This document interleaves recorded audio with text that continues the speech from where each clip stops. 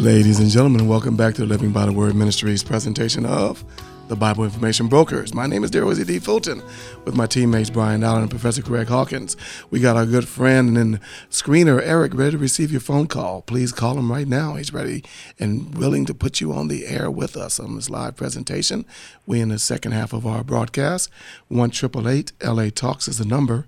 Numerically, that's 1-888-528-2557. Start calling in right now while we have these open calls. Brian is suggesting that people are on a holiday weekend. I forgot it was Thanksgiving Day the other day, and this is the weekend. So, hey, if you're not too stuffed, you're not too stuffy, give us a call at 1-888-LA Talks, 1-888-528-2557. And the reason why I'm saying that is because this broadcast does go as you have called in, and you call in with questions that are on your mind, issues that are you going through, and you want to know if the Bible has an answer for it. The Bible talks about various issues.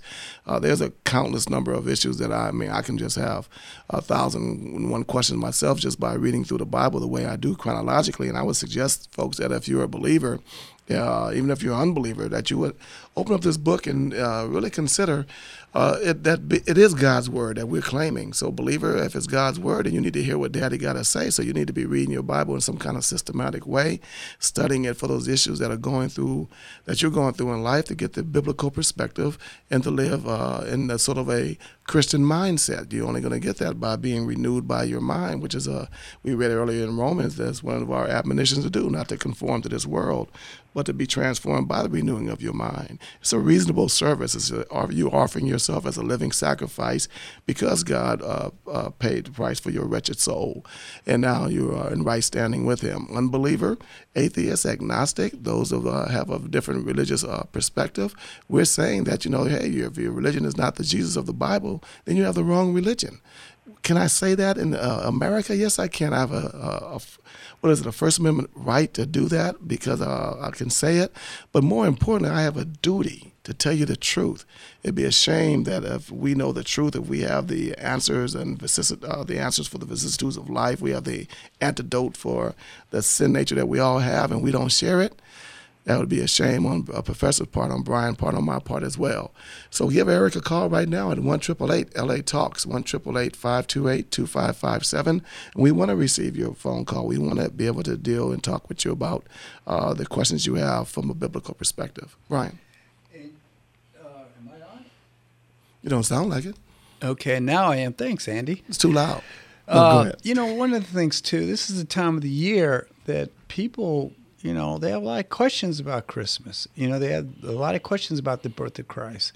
And so let's get started on them right now. We passed Thanksgiving, and hope everyone had a good Thanksgiving. But now we're getting into the time of the date or the day we celebrate the birth of Christ. And that's super important. I believe wholeheartedly. One of the most important things is the resurrection of Christ. Paul says, I come as a first importance, but, and I agree with that. AKA Easter time, as they call it in the exactly, world. But, Jesus wouldn't have resurrected unless he came to this earth. And you know what? If you want to do me a favor and get me to stop dealing with all this Christianity stuff, just produce a body.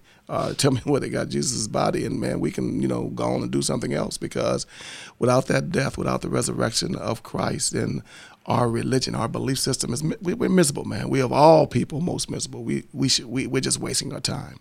We really are. You think about the prophecies of the birth of Christ and mathematical uncertainties. All of that is just the virgin birth, the whole 9 yards. It's so powerful. It's such a blessing, and man, if he didn't do that for us, man, we'd be in our sins. Hey, Craig, haven't you said, Craig, in the past, especially not only privately to us but publicly, that this Christianity thing cramped your style, and then when you dove into it, as we dive into the second hour of our broadcast, it really cramped your style and what life was all about, didn't it?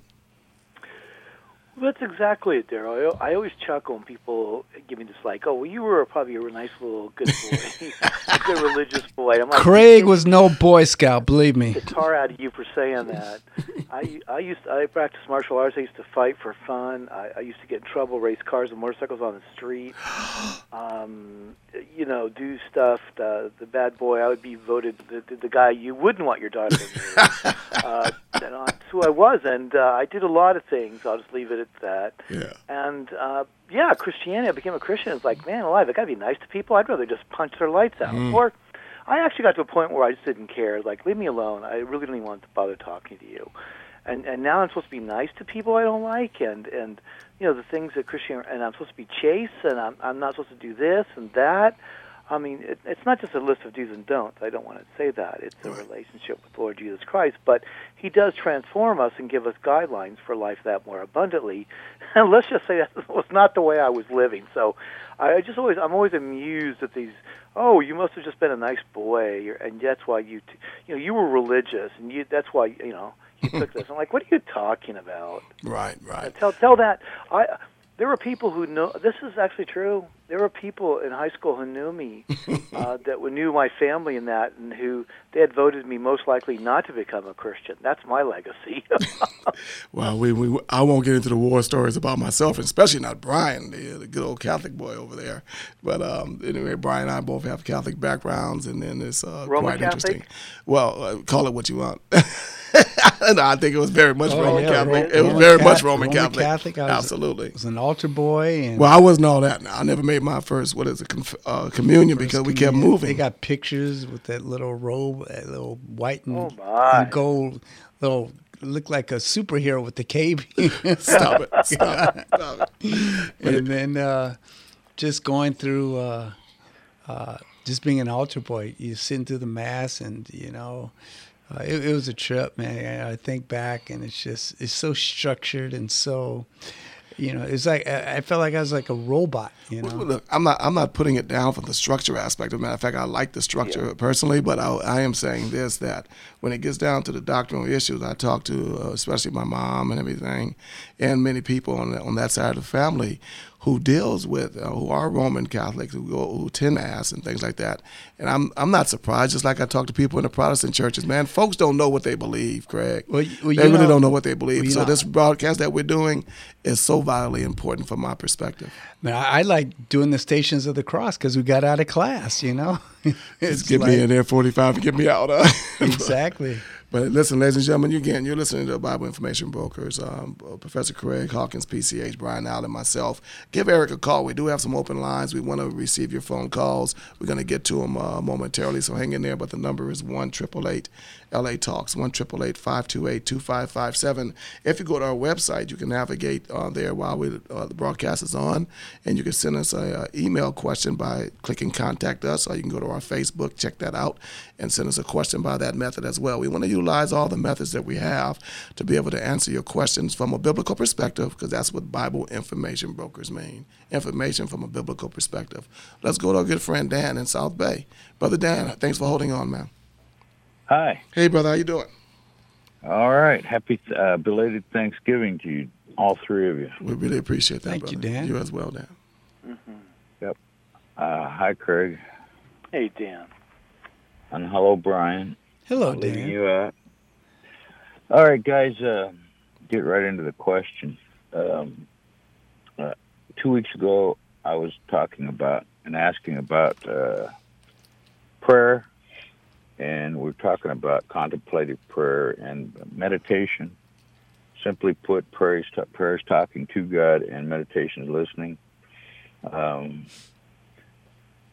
I've got Ephesians 6:18, praying always with all prayer and supplication in the Spirit, and watching thereunto with all perseverance and supplication for all saints. That's in the King James. In your New International, it says, and pray in the Spirit on all occasions with all kinds of prayers and requests. With this in mind, be alert and always keep on praying for all the Lord's people. Paul has told us to pray without ceasing. So, what is prayer, and what is it not? And how can we hear God speaking to us? That's my question. Well, sure. Wow. Well, the questions, and a lot of really good ones and big ones, waiting to start, can scratch the surface. By the way, I love E.M. Bounds. He did originally like a 7-8. They're little works. I think with volumes, but they're small works. But then it was somebody combined it into one work. And E.M. Bounds, Bounds, I think is a phenomenal work on prayer. I also like R.A. Torrey, The Prayer of Power, The Power of Prayer. Although my line would be prayer isn't powerful, but God is who works through prayer, because then He ordained it. So at any rate, so those are two works. I have actually a bibliography on some of the better books on prayer, and there's some silly stuff out there that one should not look at, listen to. The contemplative type prayer stuff is part of that. It's interesting. There's at least 10, if not almost a dozen or more words for prayer.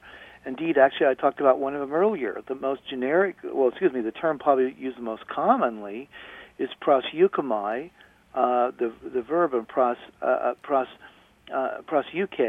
for the noun for prayer. And it's interesting that this word, and indeed, my former colleague David Allen Black pointed part of this out to me and others. The beauty of this word is that this word it's not just talking.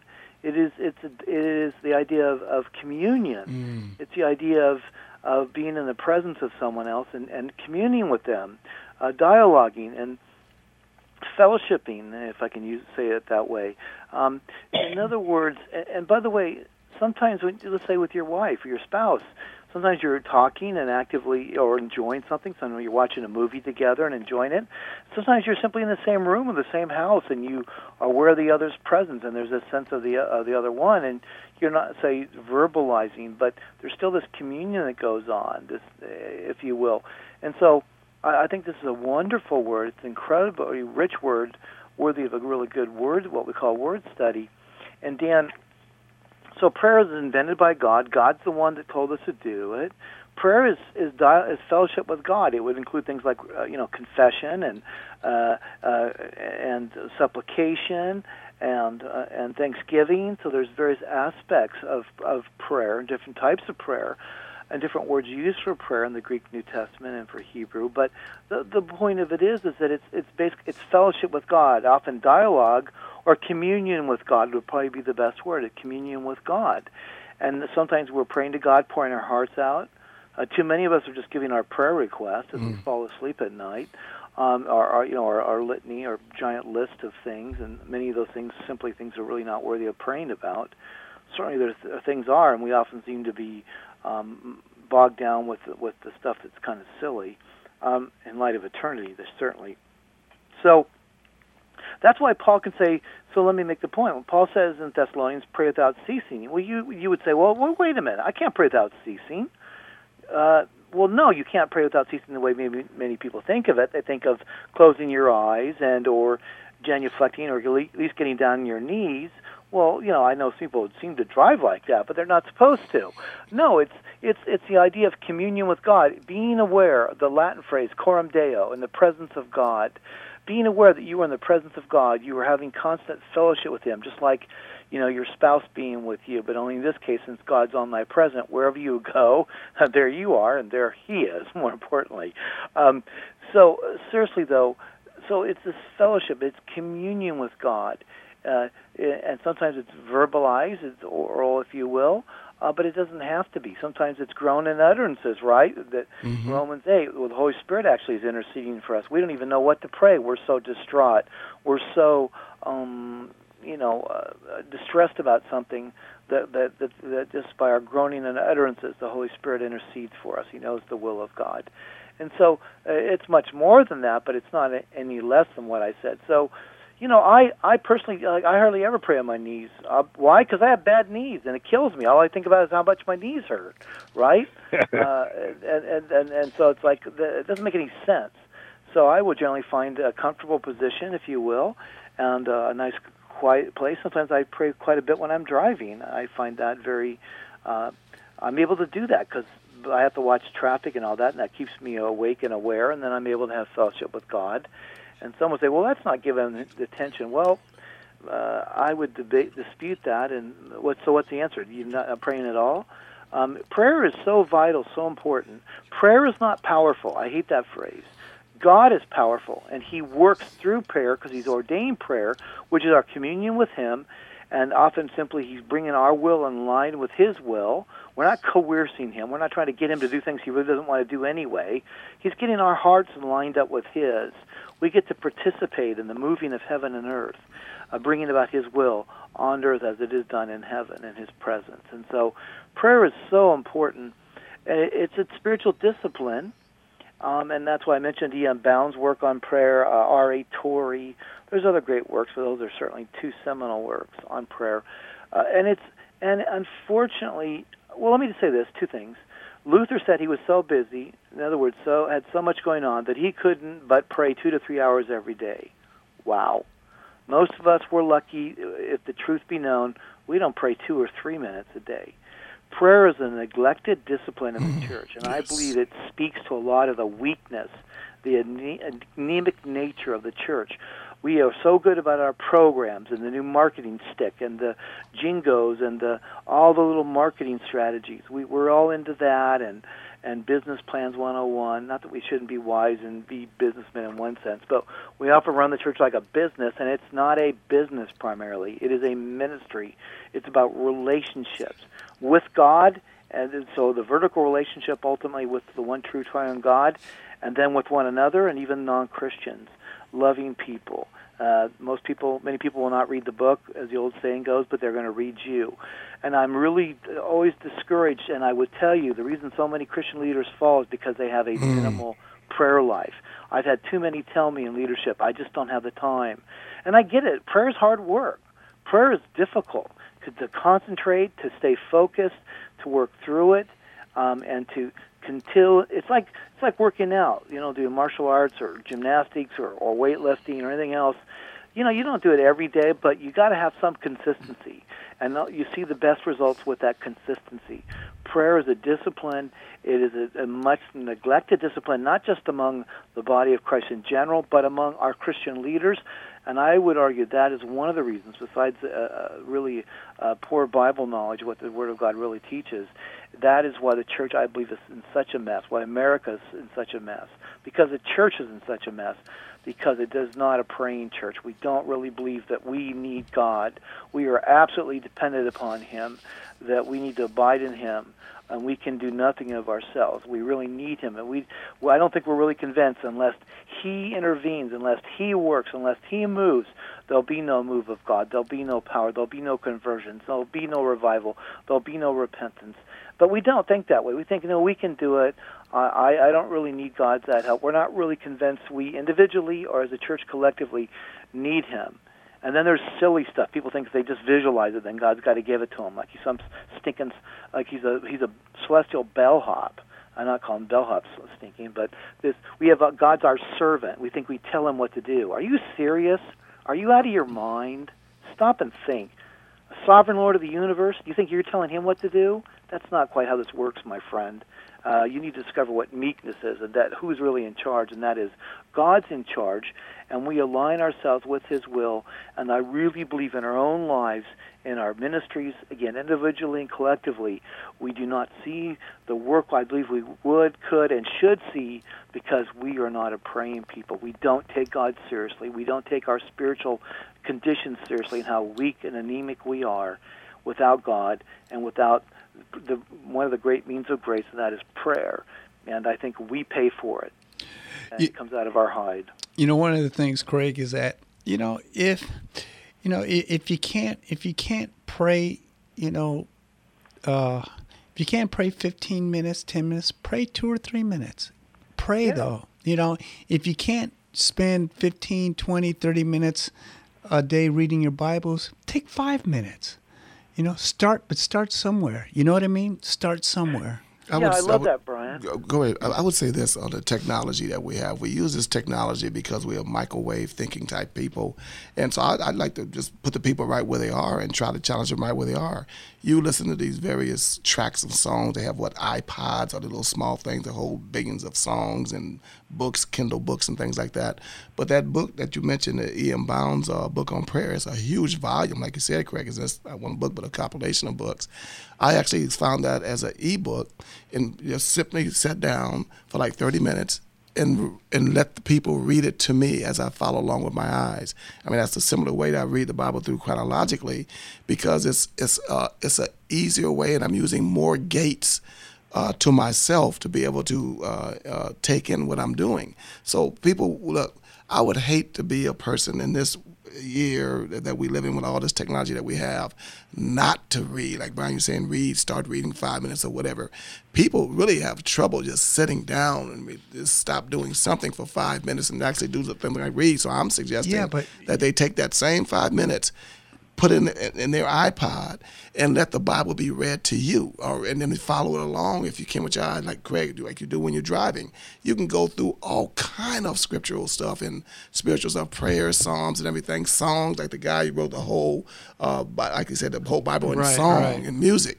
It's just too beautiful and too wonderful and magnificent of a book not to be done in that way. I mean, we just have too many resources. And you know what? It's like, don't tell me you don't have time. That's what I'm saying, man. So I'm a little bit different. I'm a little bit different. We make time for everything else. Exactly. Yeah, you it's see. It's like saying, oh, go ahead, Brian. Sorry. No. All I was going to say is, I see people on their cell phones they can't put it down. Cannot put it down. Well, you know what? There's some great Bible apps, like Daryl was saying, and you could just follow along as you can get the Bible read to you. You can follow along and hear it, and follow along with it. You're hearing it, and so there's really no excuse. I look at there's 24 hours in a day. Okay, there's 60 minutes in 1 hour. Out of that 60 minutes of 1 hour out of 24 hours, you can't take 5 of those minutes, 10 of those minutes. And I want to go back to what you said. Go ahead, Brian. Go ahead, PCH. If you're not going to probably do an hour or an hour and a half or something, and it's not exactly like we just punch the clock and praying an hour or a half hour is a magical number or something. But look, if anything is important, you're absolutely right, Brian. You prioritize. If you think it's important enough, you make time for it. You make time to watch TV and do everything else. And I know you need some R&R, but start with 5 minutes. Start with 3 minutes. Start with a little list of certain people you want to pray for, family members, or certainly for our government, the local, state, and federal level. For the world, there's so much to pray. There's so much to do. And then watch, and then gradually increase. And again, it's not like working up to a certain time. Although I would argue after a while there will be a fair amount of time, and you may not be able to do it all at once, but what matters is that you do it. A discipline. As you're able to, a minute here, 2 minutes there. That's why Paul can say, pray without ceasing. He's not. This isn't hyperbole. He's not exaggerating. He's legitimate, because it's, again, Pros UK is this idea of a state of fellowship with God, of communion with God. And if they're abiding in us, I'm sorry to step over you, Craig, but if they're abiding, since the Holy Spirit is abiding within us, then that is a fellowship. Why are we ignoring the very God that lives in our being? So be aware. We're to abide in Him. Yeah, we don't want to be taken advantage of, right? How would you like to be somewhere and somebody ignores you? And it's not just God's feelings get hurt. Right. We're missing out, man. The God of the universe who makes time for you. And we're like, I'm too busy, God. Hey, dude, I can't hang out. I got stuff to do. Like, do what? I got to check my emails for the billionth time, or my text, and most of them are, or sorry, with all due respect, all these, Facebook stuff. People, I went to the store today. So what? Come on. Are you serious? I mean, you have time for that? Then you have time for prayer, trust me. Listen to my prayer. I'm not dissing Facebook per se, but the thing is, some of the things that people... there's the little alarm there. We knew that was you all the time. We had a bet inside the studio here, right, Andy? That was him, right? You knew I had a magical tune to me. But seriously, the things people make time for, and then you think you don't have time for prayer? Come on. Do you want your life transformed? Do you want the world transformed, your family, your children protected, grandchildren, your spouse? Man, prayer is just so vital. It's to spend time with God. It's not easy. I don't want to make it sound like it's always this incredible experience, but I have had the mountaintop experiences. But I would argue those don't come without a whole lot of the everyday spending time with God and just getting. It's really how, through the Word of God and prayer, it's really how we appropriate the mind of God. You spend time with Him. You know how God thinks. You know what He wants for you. gives you peace. You know, one more. We're spending a lot of time on this, but it's so important because we don't spend enough time on it. The people spend time fretting and stressing out, and you know, can't pay the bills. Oh, I'm not sure how we're going to do this. Send the kids to college. You know, make the mortgage, whatever, and they'll spend all that time stressing themselves out and worrying and that. And when we're told, what? Cast all your anxieties upon him, for he greatly cares for you.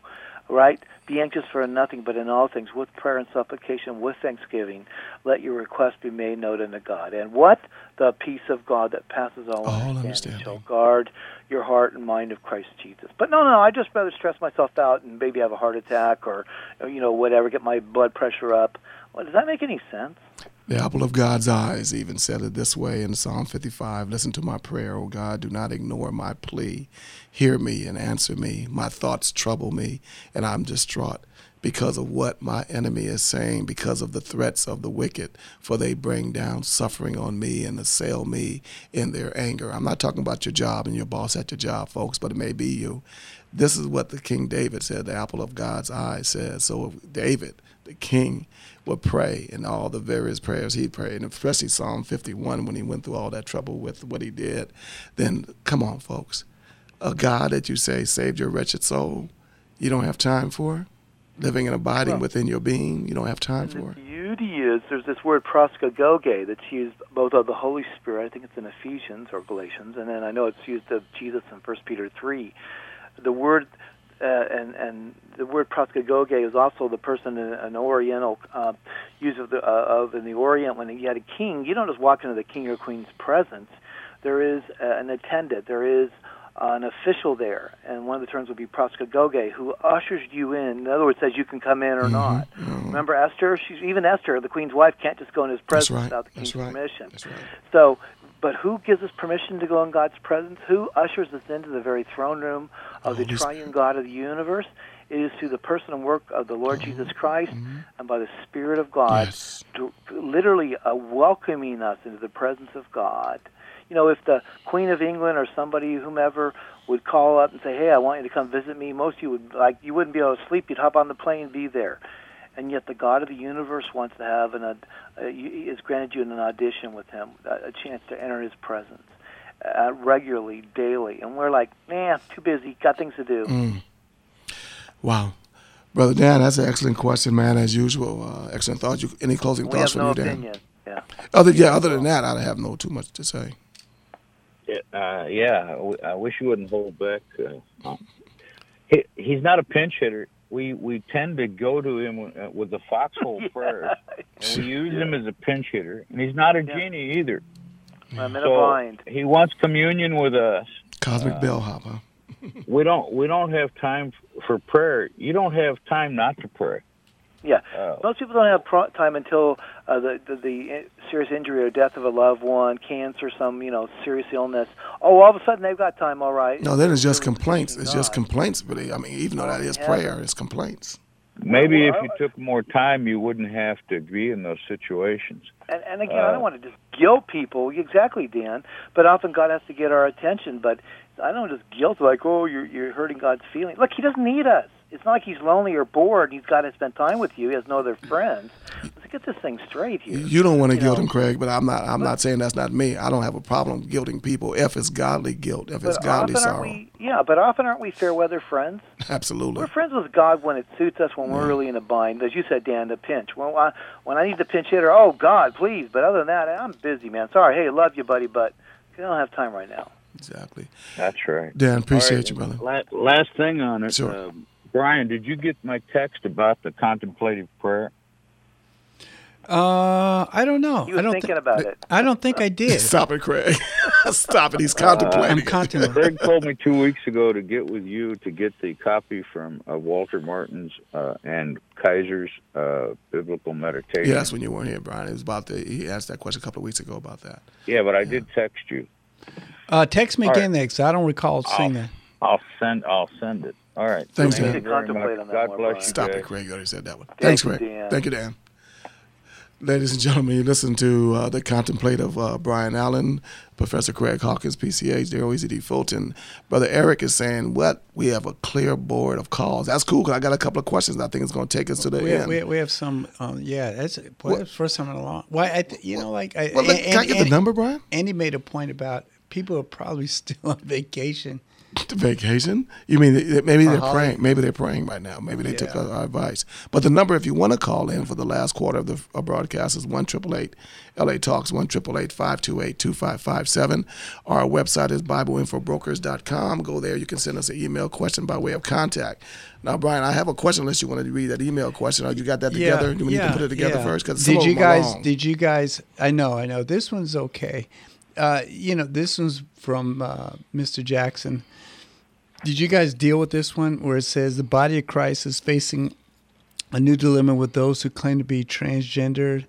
This is the new civil rights issue that is sweeping the nation and infiltrating our evangelical churches, calling for true believers to take a stand. School districts are now refusing to call their students girls and boys, and just last week the New York Transit Authority has instructed their conductors to refer to their riders as passengers, not ladies and gentlemen. I mean, they're gender neutral. They're referred to them as passengers, not ladies and gentlemen. These and other actions are being promoted as tolerant, so no one is offended. Gender fluidity is the latest fad in the sex and gender revolution. Followers ascribe to a belief that there's really no such thing as male or female. I believe that the church has been too silent and accommodating, and is not accommodating as to not appear as being judgmental to the LGBTB community. We have been sleeping, and the enemy has sown tares among the wheat, and now it's affecting the ministry of the church.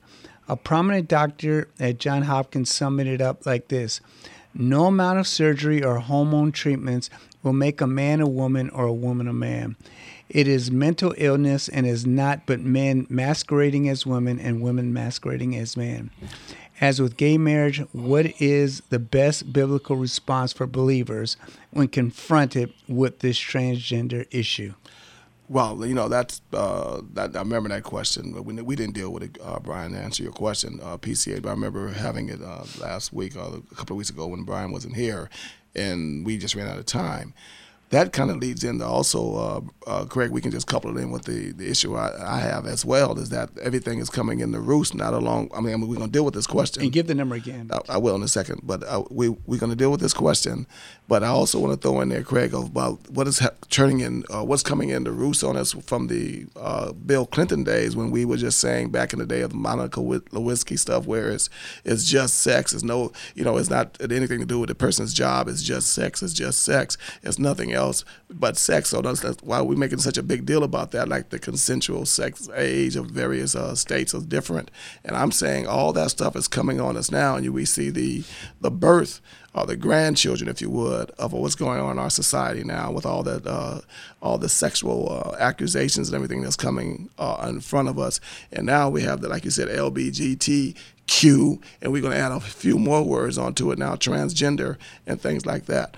But let's deal with that question. I'll give the number. Brian, why don't you give the number? I don't remember it all the time. 1-888 LA Talks. What's the numbers? 1-888-528-2557. Let me see if I wrote that down. Yeah, there's 1-888 LA Talks. 1-888-528-2557. You're right. We have a clear board. So if you have a question, Eric, are you doing something to our callers, Eric? I saw, matter of fact, I saw Jay call. Jay, I saw your question, but I didn't write it down completely. But Craig, let's deal with this transgender issue. Let's deal with the issue about that whole subject about your traditions of our nation for the last 30 years. I'm gonna call it the Clinton era. And the people wrote books about this. It's coming to birth. I mean, we're reaping what we sowed by dealing with these issues so softly, if you can use that expression. Well, let's discuss this in the time that we have. I have a lot of resources. Actually, I teach some stuff related to this in one of my classes, for example. I don't want to sound like everybody's into this as an intellectual argument. It's not the case, but I do want to talk about that level. But I want to give you an example. I might have mentioned this the other day, but my boys attend a certain martial arts studio where they work out, and there's a young girl in there in their class, and at any rate, they didn't know how young she was. She's really tall. She's almost 6 foot, and so. But at any rate, one day apparently she had like a little doll or stuffed animal or something attached to her gym bag. And my younger son in particular shouldn't have done, but he was joking with her about it, and then my other older son was doing that as well, for example, and she goes basically, get off my case, I'm only 11. And this was like a year ago, okay? Mm-hmm. And she goes, in other words, and they're like, oh, wow, Dad, we didn't know she was just 11. Well, okay, playing dolls, no big deal. You're 11. And then this year, just a month or two ago, they were talking to her, and she talked about being bisexual. Yes. And all this. And I'm like, wait a minute. From 11 to bisexual. Playing with dolls, in 6 months or a year now, you're bisexual and really experimenting, and you know you're bisexual. I was like, who told her that? Where did she get this? She didn't just sit down and figure that out. This is what the culture is telling her. This is what they're getting at school and everywhere else. And so, yeah. But this isn't just a fad. I appreciate Phil, but this isn't a fad. This stuff's been going on for quite a while. And let me just paint the big picture for a moment. Now, there are some number of intellectuals who really espouse this stuff at many levels, but particularly someone named Judith Butler, who got a PhD in philosophy, I think it was at Yale, what have you. She teaches at UC Berkeley, and she has a book, for example, called Gender Trouble and Other Works. And basically, she, based upon views somewhat of a guy named Jacques Lacan and a bunch of other stuff, and people like Julia Kristeva and others in Europe and otherwise, basically there's a view that basically there is no, this is a form of what's called nominalism. Look, folks, ideas have consequences. I know some people think, oh, there he goes again, all these big words. You know what? It's important to know what these words are, because these are what are running our culture, these ideas. As Schaeffer said, ideas have consequences. At any rate, so that they would say that people don't have a nature or essence, as natural law has taught in the Christian ethic, if you will, that people do have a nature. They're male or female. Now, there are difficulties. There are times people who are hermaphrodites have genitalia, both male and female. But those are the exceptions. That's not the norm. But at any rate, it does happen. Sure, we need to talk about those matters and be sensitive to those cases. But the point is so there's this whole view out there that basically there is no God, or if there is, he, she, or it doesn't care about our sexuality and what we choose gender. Now, some people are speaking out of both sides of their mouth. There was a SB 1172. It says, well, people are born this way. It's nature, hardwired, so we can't counsel kids under 18 regarding their sexuality. But the major intellectual view is that biology is irrelevant. It's that you choose. Some of the concepts, just quickly, is called performativity. This is a form of what's called speech act theory, John Austin. Basically, the sentences really aren't true or false propositions. These are just simply things we do. We have no nature. It's how we act. It's a form of existentialism. So we act. If they want to dress up like a drag queen or whatever, that's who they are, because there is no essence. It is simply what people do. And so we've gotten away from the whole Judeo-Christian ethic and the idea that people have a nature, an essence. They're human, and they're male or female. And now that's seen as, you use the term fluidity. That's exactly it, Daryl. It's fluid. Mm-hmm. I could choose, they would say, to be male today, female tomorrow, transsexual the next day, and then who knows, some other a non-binary, some other multiple combination thereof, or what have you, because there is no even you, they would actually argue, in a postmodern sense. Another issue. Now, look, I know this stuff gets heavy and difficult, but our culture's been playing with this stuff for 70 years. I mean, since the 70s, the 60s actually, because Christians are so ignorant of this stuff and don't know the arguments. They just keep wanting to treat the symptoms. Well, the issue is sin, of course, but so this is a total full-on rebellion against God making Adam and Eve. This is, indeed, some argue the ultimate right is actually to take your own life. Suicide should be your ultimate right. That's the ultimate defiance to God. So we're dealing with this at many, many levels, and the church has got to learn its biology. It's got to learn the evidence and, of course, the biblical perspective. There's some great material. Breakpoint, the commentary that was originally founded by Chuck Colson. If you go to their website, Breakpoint, and their commentaries, there's one done on transgender. And it's phenomenal. They did a phenomenally good job. And they actually have another one, an interview with a guy who went through they've changed the name now. I'm probably being politically incorrect, but a gender reassignment surgery or whatever they call it, and he really regrets that. You know, they're actually giving some kids hormones to prevent them from going into puberty because they think that you know, you don't want to let them become male or female. So their parents are giving them drugs that are going to have radical effects. Think of it this way. All things equal, what if a person goes into a doctor's office, has a perfectly good arm, and there's a name for this, I keep forgetting the name, or a leg, and they say, I want you to amputate this. There are people who say, you know, what if somebody comes in your office and pulling their hair out?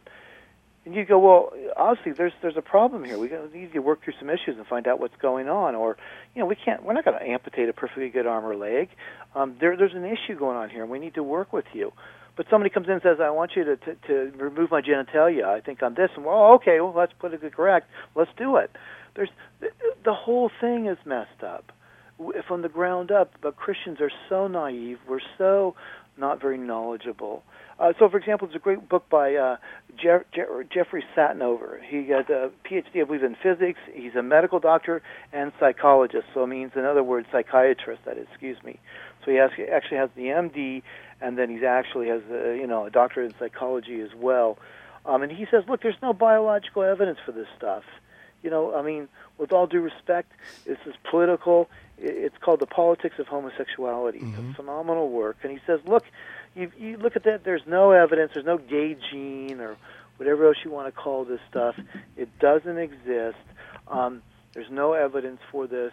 And so, again, we're not going to beat people up. We're not going to just be mean to them, but we're going to say, look, where'd you get this idea? Who told you this? But they've bought into a worldview that says, basically, I can be or do anything I want to be. It's actually from a guy named John Stuart Mill, and it's called the no harm doctrine. And basically, the idea is, if I'm not quote unquote harming anybody, of course we got to define that. I should be able to do whatever I want. So if I'm not harming anyone, I can do anything I want. Look, well, you hit it right on the head, Craig. About you got to define that. What does that mean? If I'm not harming anyone. Well, there were people who say that the prostitution doesn't harm anybody. That's not true. There are studies done on this that it does harm the women, and most of them are coerced one way or the other into doing this. They don't choose to do that. But at any rate, so absolutely, Brian. So the no harm doctrine. So basically, I can do, and it's old line liberalism. I can do whatever I want. The government exists to guarantee my freedoms, my rights, in quotes. They talk about rights like obvious and everywhere, to do whatever I want. And, so in the Netherlands, if you have young kids, you probably don't want them listening to this part. You probably know, Greg. Go ahead. But I'm telling you, in the Netherlands, people can have relations with animals. Brothels in Germany. Marry animals. In Holland and whatnot. And people would say, oh, come on, that's ridiculous. Oh, come on, it's already going on. Are you that naive? You don't know this? It's already going on. And Peter Singer, a major ethicist, would say, you're guilty of speciesism. You think humans are better and can't have relations with animals? You think you can just own a pet? That's your problem. You're messed up, he would say. You're guilty of not so much sexism or racism here, but speciesism, as he calls it. And so this is what's going on. So we need to read, of course, know what the Bible says. Again, a couple of really good works. The Politics of Homosexuality by Satinover is a phenomenal book. There is a book by Norman Geisler, with a co-author, called Legislating Morality, which deals with these type of issues. And there are a number of articles, but probably the best book dealing with homosexuality. There's a number of essays from a number of sources. I'll recommend two here, but one of them is by James D. Young, James B. D. Young, D-E, then capital Y-O-U-N-G. Why is it all these books have these giant titles? It's called Homosexuality. It's Homosexuality, Contemporary Claims Examined in Light of the Bible and Other Ancient Literature and Law. It's a complicated issue, Craig. That's why. Homosexuality by James D. Young, phenomenal book. And another one that deals with the political but also the biblical basis for this is Homosexuality in American Public Life. Homosexuality in American Public Life, edited by Crystal and Wolfe, W-O-L-F-E. Phenomenal book, essays by people like Robbie George and a number of others who I think really just help present these views and for what they are. And it's just this radical, autonomous view that as humans, We can do whatever we want. I am whoever I want to be, claim to be, think I am, and biology is irrelevant, and the state ought to get on board and even help me if I want so-called gender reassignment or whatever the politically correct term is. We should all support that. Look, let's be clear here. We agree we should love people. We should show concern and compassion. We don't just, go off on them and whatnot. But when somebody starts trying to tell me that this is just okay and that it's no big deal, I want to lovingly, respectfully, civilly, but nonetheless publicly disagree and say, look, let's talk about this. This doesn't make any sense. Your arguments are unprincipled. You're all over the place. You're basically saying you want to be able to do whatever you want to do, whenever you want to do it, with whatever, whomever you want to do it, and you and I should somehow defend your right to do that. Well, in America, you probably do have a right to do almost all those things and whatnot, but you do not have the right to demand me to say it's okay. It's not okay, and we want to meet people where they are, but say, look, something's wrong here. Something is very wrong, and I just, like I said, Craig, the established legacies that we have in this nation, be it in pockets of 10, 20, 30, 40 years, or the politics of everything you were just mentioning, of even of homosexuality and all the various agendas, it's just I'm going to say it like this. I'm waiting for the time where the pedophiles organize in such a degree that they become politically correct as well. And just fine with that. I mean, it's been in the works for years that I've been knowing about when I was, back in my academy days and back in my law days. But it's serious. It's a serious thing, that way we establish our legacies and the various things we go through from a political perspective, Craig. Like I mentioned, the Clinton situation is now all coming to roost, as it were. Craig, what was the author's James Young? What was his middle initials? No, it's D. James D. It's actually, his middle initial is B, James B, but his name is actually D-E, capital D-E, then capital Y-O-U-N-G. James D. Young. Okay. Homosexuality. That's a phenomenally good book on the overview of ancient views and literature on homosexuality and the Christian view as well, and Jewish view. The other book, which is just an unsung hero, I need to get the title accurate. It's Homosexuality and the Politics of Truth. Homosexuality and the Politics of Truth by Jeffrey Satinover, S-A-T-I-N-O-V-E-R. Again, I'm pretty sure he has a Ph.D. He's taught at MIT. He got his degrees at MIT, Harvard, blah, blah, blah. Anyways, I believe he has a Ph.D. in physics. He's also a licensed psychiatrist, therefore he's a medical doctor as well. Right. And his views are not very popular. By the way, you can go online, Jeffrey Satinover. He's not ad hominem people. He simply looks at the evidence and says it doesn't exist. And he doesn't say, well, I was born this way. And is James D.E. Young? James B, as in boy. Okay. Then D. Young. Okay, gotcha. Gentlemen, we got about 5 more minutes left in the broadcast. I want to bring up South Carolina, Rachel, and Jay. We dropped your call again. Jay was right on the subject of same-sex and some questions in regards to that. So, Jay, if we can't get you today, please call back next week, and I apologize about whatever the technology is happening. But let's go to Rock Hill, South Carolina, and talk with Rachel. Rachel, thanks for holding on and calling in at this time of night for you. Hi, Hi, it's good how to you hear doing? y'all. I'm Good, up, and I'd love to get some information about some good books for church history on the first 400, 500 years of church history.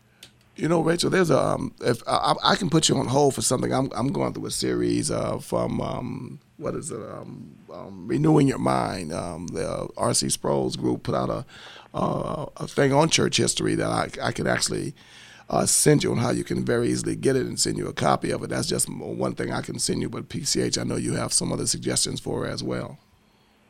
Being the bibliophile that I am, is that what you're saying, J.O.? I'm saying that, lovingly saying that. Well, same. No, we all know it's true. I love books. Books are our friends. But do you have room? Well, my wife would debate that. There you go. So All right, we got 4 minutes left. Let me recommend a couple, several, and any one of these will do. Kenneth Scott LaTourette, the older work, Kenneth Scott LaTourette. Let me spell that, Rachel. LaTourette. L-A-T-O-U-R-E-T-T-E. L-A-T-O-U-R-E-T-T-E. Kenneth Scott LaTourette has a multi-volume set on church history and earlier volumes, of course, dealing with earlier church history. His work is just very, very good. Philip Schaff, S-C-H-A-F-F, Philip Schaff was also a phenomenal church historian. He has a multi-volume set. I can't remember if it's 6 or 8 volumes. It's at least 6, and volume 1 would be, of course, the earliest church. Schaff, that's a standard. Then there's a number of other books that would be, condense that. They'd have chapters on the early church. Carnes, C-A-I-R-N-S. C-A-I-R-N-S has a very good work. Just use his name, Carnes, on church history. I think he's really solid as well. And I do want to recommend, I mentioned this earlier, and while it's doctrinal in nature and dealing with false doctrines regarding all kinds of issues, but I cannot emphasize the book Heresies by Harold O.J. Brown. It really is church history, and a big part of the book deals with earliest church history. And if I could only own 10 books besides my Bible, that would be one of the 10 I would choose. Great book. I have that book.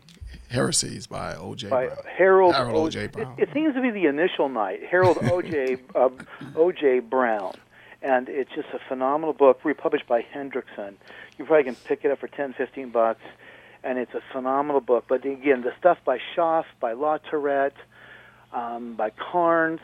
I have other books, like Williston Walker's the classic work I have, one of the books I cut my teeth on in church history. That's a much more liberal author, so I want to be careful recommending that one. But he does play hardball at the early church. But anyways, the other 3 or 4 I recommended, those are my first go-to choices for early church history. Great. Okay. Thank you so much. You're so very welcome, Rachel. And if you want that outline that I have, just simply go to our website, Bible Info Brokers, and just contact us, send us an email, and I'll get that to you.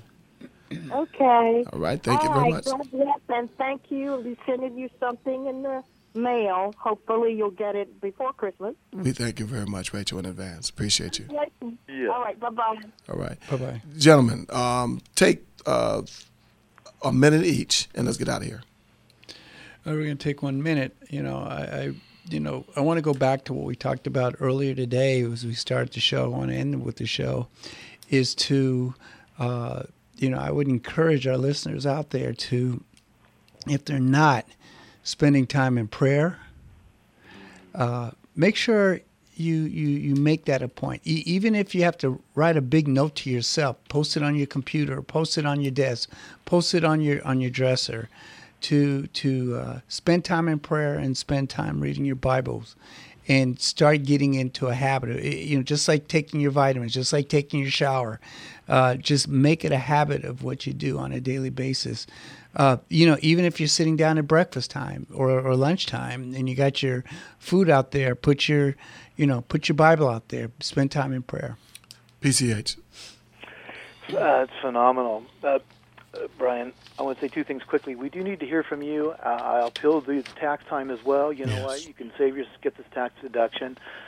God ordains means and ends, and we love what we do, but it takes funds. We don't get a salary. The money goes towards the radio expenses. So we just want you to know, really appreciate that. If you're able to do that, please sit down, write a check, or however you want to do that. They'll tell you again. And again, test all things, hold fast to that which is good. And we mentioned that applies to what we say. We say, don't believe it's because we say it. Check it out. Test all things, including what we say. Hold fast to that which is good. And our argument is, if you study the life of Jesus Christ and his death, burial, and resurrection, you'll see that it's true. Christianity is true, not because we're better, brighter, smarter people. We're not, but because of the grace and mercy of the Lord Jesus Christ.